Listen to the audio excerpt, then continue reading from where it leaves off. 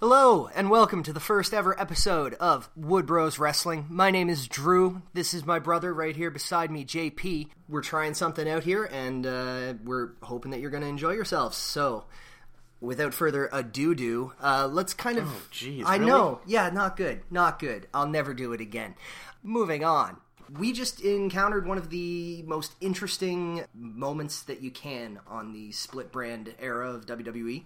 It was a really awkward way of saying that we just had a draft, which I refuse to call The anything. Superstar Shake-Up 2018. No, see, nobody needs to call it that. It's I alliterative. agree, there's other podcasters out there, I completely agree with them. It's ridiculous. It's alliterative, and alliteration is great. No. Alright. Now that Raw and SmackDown are both under our belts for the Superstar Shake-Up 2018 rundown. 2018 draft. What are your JP? What are some of your immediate reactions? Kevin Owens and Sami Zayn. Yeah. Oh God, yeah. I mean, that was the big question going in. I'm a little disappointed with how they resolved it. It was just kind of a like a Deus Ex Machina or a Steffi Ex Machina. Yeah, I actually, to be honest with you, I kind of like that idea because there's something about the symmetry and transition that I quite like. Zayn and Owens were doing this, say what you want about it, I really liked it. So they were doing this great angle on SmackDown with Shane, I'd Like You Off My Television, McMahon, and Daniel Bryan, and it was fantastic. It was a lot of fun. You got to see all four of them stretch their legs in terms of their character work. They were all getting more ring time except for McMahon, and, of course, Bryan's ring time is a bit of a surprise, but it was nice. It was a nice surprise. But I like the symmetry in that they'll immediately be warring with Kurt Angle over on Raw, and Stephanie is going to kind of be in their corner a little bit. Yeah, I don't know, man. I'm getting really tired of Kevin Owens and Sami Zayn versus authority figures. I guess so, but I mean, it's neat to see them taking this stand against authority from a heel perspective. I'm still pissed off that they moved The Miz after teasing that faction. I would have watched the hell out of a Miz, Kevin Owens, Sami Zayn, and the Miztourage faction. Let's say their names: Bo Dallas and Curtis Axel. No, they're incredibly they were the talented performers. Miztourage. I will see what they do with them next, but they've been the Miztourage for a while now, and nothing but that. I also kind of got way too excited about the prospect of that as a faction. I unreasonably, considering the fact that they're not going to faction anybody, not on the main two shows. Although Undisputed Era, that is how you do it right. Roderick Strong at TakeOver, that was perfect. I'm not going to say anything else because I don't want to waste time. As we know, but NXT can do no wrong, blah, blah, blah. I'm going to kick you in the face one day. But anyway, Sami Zayn, Kevin Owens, it's a great move. I'm going to dive into my first immediate reaction, though, if that's cool. And, it's not cool, but you can do it. Rude. So SmackDown is now the tag team show, right? I guess. Because they moved, Gallows and Anderson, yeah. Yay, but they ruined the one interesting thing about them. Yeah, but this could turn around because it seems like they're building SmackDown as a tag team show. New Day, Usos, still both on the blue brand, but they're being joined by the Bar. So now you're having all three of those teams on the same roster, along with the Bludgeon Brothers. They are the Burr. They are the Burr. It's true. So you have them on the roster now, along with the Bludgeon Brothers, who are a credible threat for the title because they're monster men with a terrible gimmick. It's exciting. Tag team. That's stacked. Yeah, I don't know. There's just so much tag team stuff going on right now. I'm honestly getting tired of having two separate tag team divisions doing nothing really interesting. Well, that's why I kind of think this is a good thing, because it seems to me a bit less about two divisions. Don't get me wrong, I know Breezango, whichever, and the Ascension both moved over to Raw, because you can't do Faction Files without both. But they weren't they weren't serious competitors in the SmackDown tag team division. And I mean, the other tag teams on Raw are what? Heath Slater and Rhino, and who else? Who else? Unless I'm egregiously missing someone. Well, but the fact is, there's still Raw Tag Team Champions. Whether or not it's a good division, we're still going to have to watch it. Yeah, it's not like it's going to go away. That's a belt that exists. That's what I'm saying. It's weird that they seem to try to decide to have interesting tag team division on one brand and not the other, when they could easily have two. Well, either have two good brands, or just have one tag team title. Well, maybe this is the beginning of a soft transition. I mean, you can't again, unless I am just blatantly missing someone, you can't have two tag team divisions that are so drastically dissuaded. The talent in the tag division on the Blue brand is just so much higher. And nothing against the guys on Raw. It's the guys on SmackDown are incredible. Yeah, I feel like Raw got shafted overall here. I'm looking at the list right now. Cammy, God, that just happened. Okay, Kevin Owens and Sami Zayn. Yeah, that's interesting. Beautiful. Drew McIntyre. That's going to be exciting. Except I have serious questions about what the hell they were thinking with Dolph Ziggler. I have so many opinions. They're all why, aren't they? That's the opinion. No, I actually have a strong reason as to why this is the best thing to happen to both of them in this possible situation. No. Oh yeah, 100%. 100%. Oh no, please. Oh, do you want me to get into it? You want me to dive on in? Do it. All right. So, from the Dolph Ziggler perspective, this is a shot in the arm that his career not his career. His career is amazing, but what his run right now desperately needs is a shot in the arm. And historically, there's been use of bringing in big guys as secondaries to smaller main card, like high card guys, but smaller guys, and then them having almost immediate championship success. It's happened before with Dolph Ziggler. They brought in Big E as his heavy back when Ziggler was paired with AJ Lee. You know, you had him with the heavy there. There's Christian and Tomko. You know what I mean? And then they immediately started to see the championship gold, right? So there's history of this. So boring. Oh my God, Dolph Ziggler. Oh, it's an archetype to be sure, but I mean, it's one we haven't seen in long enough. I mean, granted, they've used it on this same guy before, but it's an opportunity, I think, to get a shot in the arm, another heavyweight title run, because I think he's going to be one of the names in the Universal title. He'll be in that conversation eventually, and I think not for a long time. I'm standing by it. I'm saying eventually. It's not going to happen this year. We'll talk more about it later. But Drew McIntyre, from Drew McIntyre perspective, it's a great way to get him exposed onto the main roster as a dominant physical presence, while also leaving the door open to just absolutely just behead Ziggler with that kick. Okay, counter argument. Last time he was in WWE, he was in 3-man band. Yes, he was. Yes, he was. He was a super jobber. Yes. Reintroducing him as somebody's lackey, the Miztourage. That's all I have to say. That's what a lackey is. So that makes no sense whatsoever to have him be a lackey for Dolph. Counterpoint? Diesel.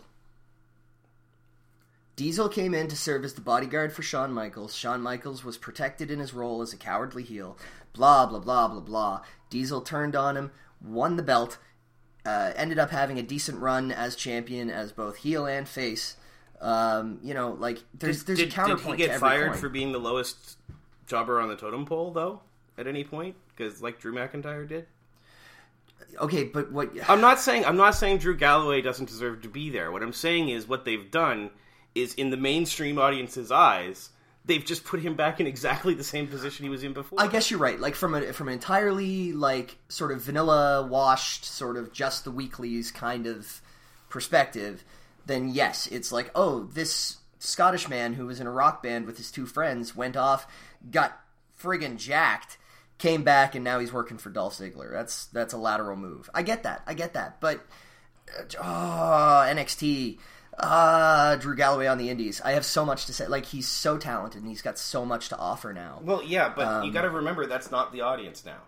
True. We're in the minority. People watching, they're listening to us right now, are in the minority. Most WWE fans are going to look at that and say, "Oh, look, the lackey is being a lackey." All right, fair enough. Did you have any other sort of moves that came over any other general thoughts or musings? I don't know that I do. Samoa Joe on SmackDown is going to be interesting, although it's weird that they've been setting up the Roman Joe feud, which theoretically is going to be for the Universal title at Backlash, which I know they're doing cross-branded pay-per-views, but what? I think they've obviously got something planned there, but I feel like it's gonna that kind of tells me that Lesnar's gonna win at the Greatest Royal Rumble. Well, or just they'll throw the stip on that if Joe wins, the Universal title comes to SmackDown, and Joe will not win. That's kind of what I think. I think they're going to use it as the whole, like, Well, look, it's one way- Raw versus SmackDown. They're showing one way off or the other, they're for a title. But one way or the other, they're telegraphing an ending, right? Well, yeah, but if it's one way or the other, like, those are two options, and it's got two options. But they're telegraphing it when they make the option. Like the option, you're not going to know the answer during the match. You're going to know the answer before the match. Yeah, I guess so. But I Which mean, is- like, which we is all thought that stupid. about WrestleMania too, and then Right, but what I'm saying is, I just think it's weird booking. I think maybe they panicked and needed to move Joe over or something. I honestly don't know what happened there. yeah, it's hard to say. It's hard to say. One thing I am glad about is I'm glad about the split between Chad Gable and Shelton Benjamin.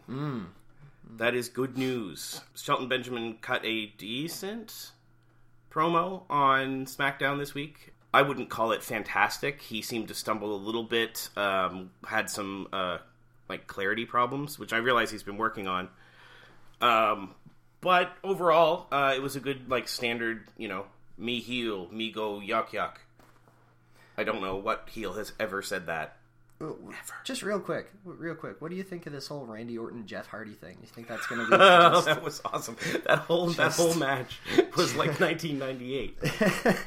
I'm not kidding. The U.S. title looks like it looked in 1998. And then you've got Randy Orton, Jeff Hardy, and Shelton Benjamin. Yeah. Which is just nonsense. It's nonsense. Do you think this is gonna? Do you think this is the straw that breaks the camel's back in terms of an Orton full heel turn? Finally, if this is what breaks him, that would be great. So petty. I gotta say, also 1998, Orton has hair again. Yes, that's the other part of it. It's like, oh, what? I actually kind of miss bald Randy Orton. And Jeff doesn't look that different. No, and I mean he still looks good in the ring too. So like credit for him. I mean, I don't know, man. That Senton lately, watching him do it, I have a moment of panic every time. He looks like he's so close. Well, I mean, obviously he's not 20 years old again, but I mean he's still got tons of talent, and it's impressive to see the drive he's still got. Anyway, yeah, Big Cass came back. Big Cass is back on TV. I've really got nothing else to say about that. You mean Thin Big Show? Here's one. What do you think? And I think I already know the answer. But what do you think about Baron Corbin going to Raw? I don't care about Baron Corbin. And there you have it, folks. That is how JP feels about Baron Corbin. I don't mind Baron Corbin. Like he's had some really interesting showings. There was I think it was a triple threat between he, AJ Styles, and Kevin Owens a while back. And it was just, I remember it being, like, of course, Kevin Owens and AJ Styles had their showdown moment because Corbin was down outside the ring for whatever reason. But I remember him having a decent showing in that match. And there was the Fatal 5-way, or did...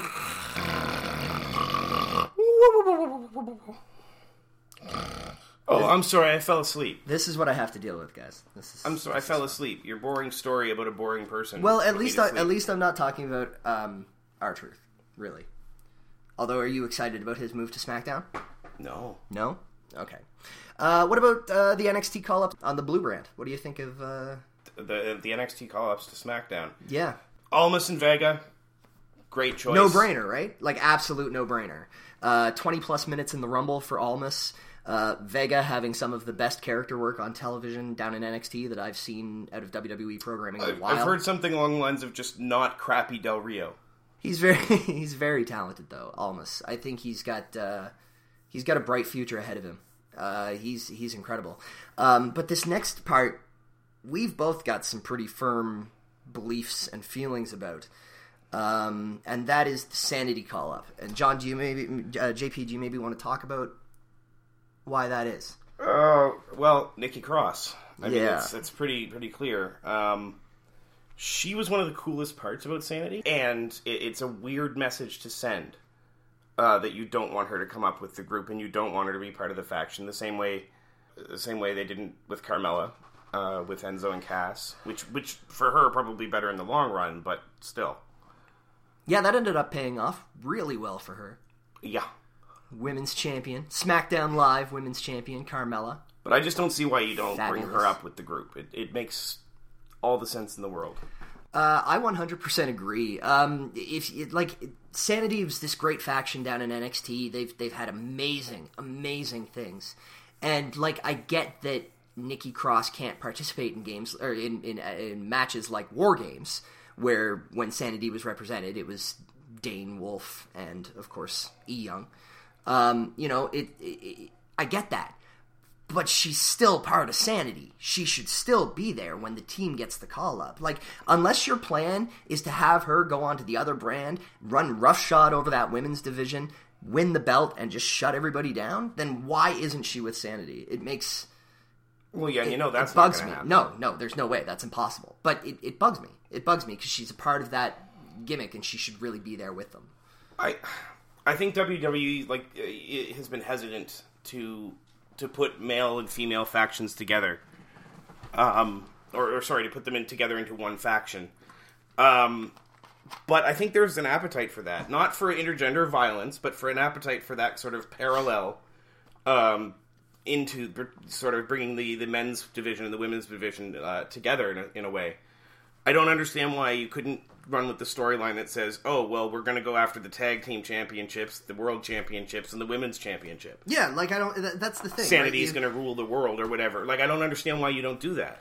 It seems like a no-brainer to me. I don't understand why every faction doesn't have a tag team and a woman. Like, it feels like they'd be crucial part. Why doesn't Undisputed Era have a woman yet? They absolutely should. Why don't they?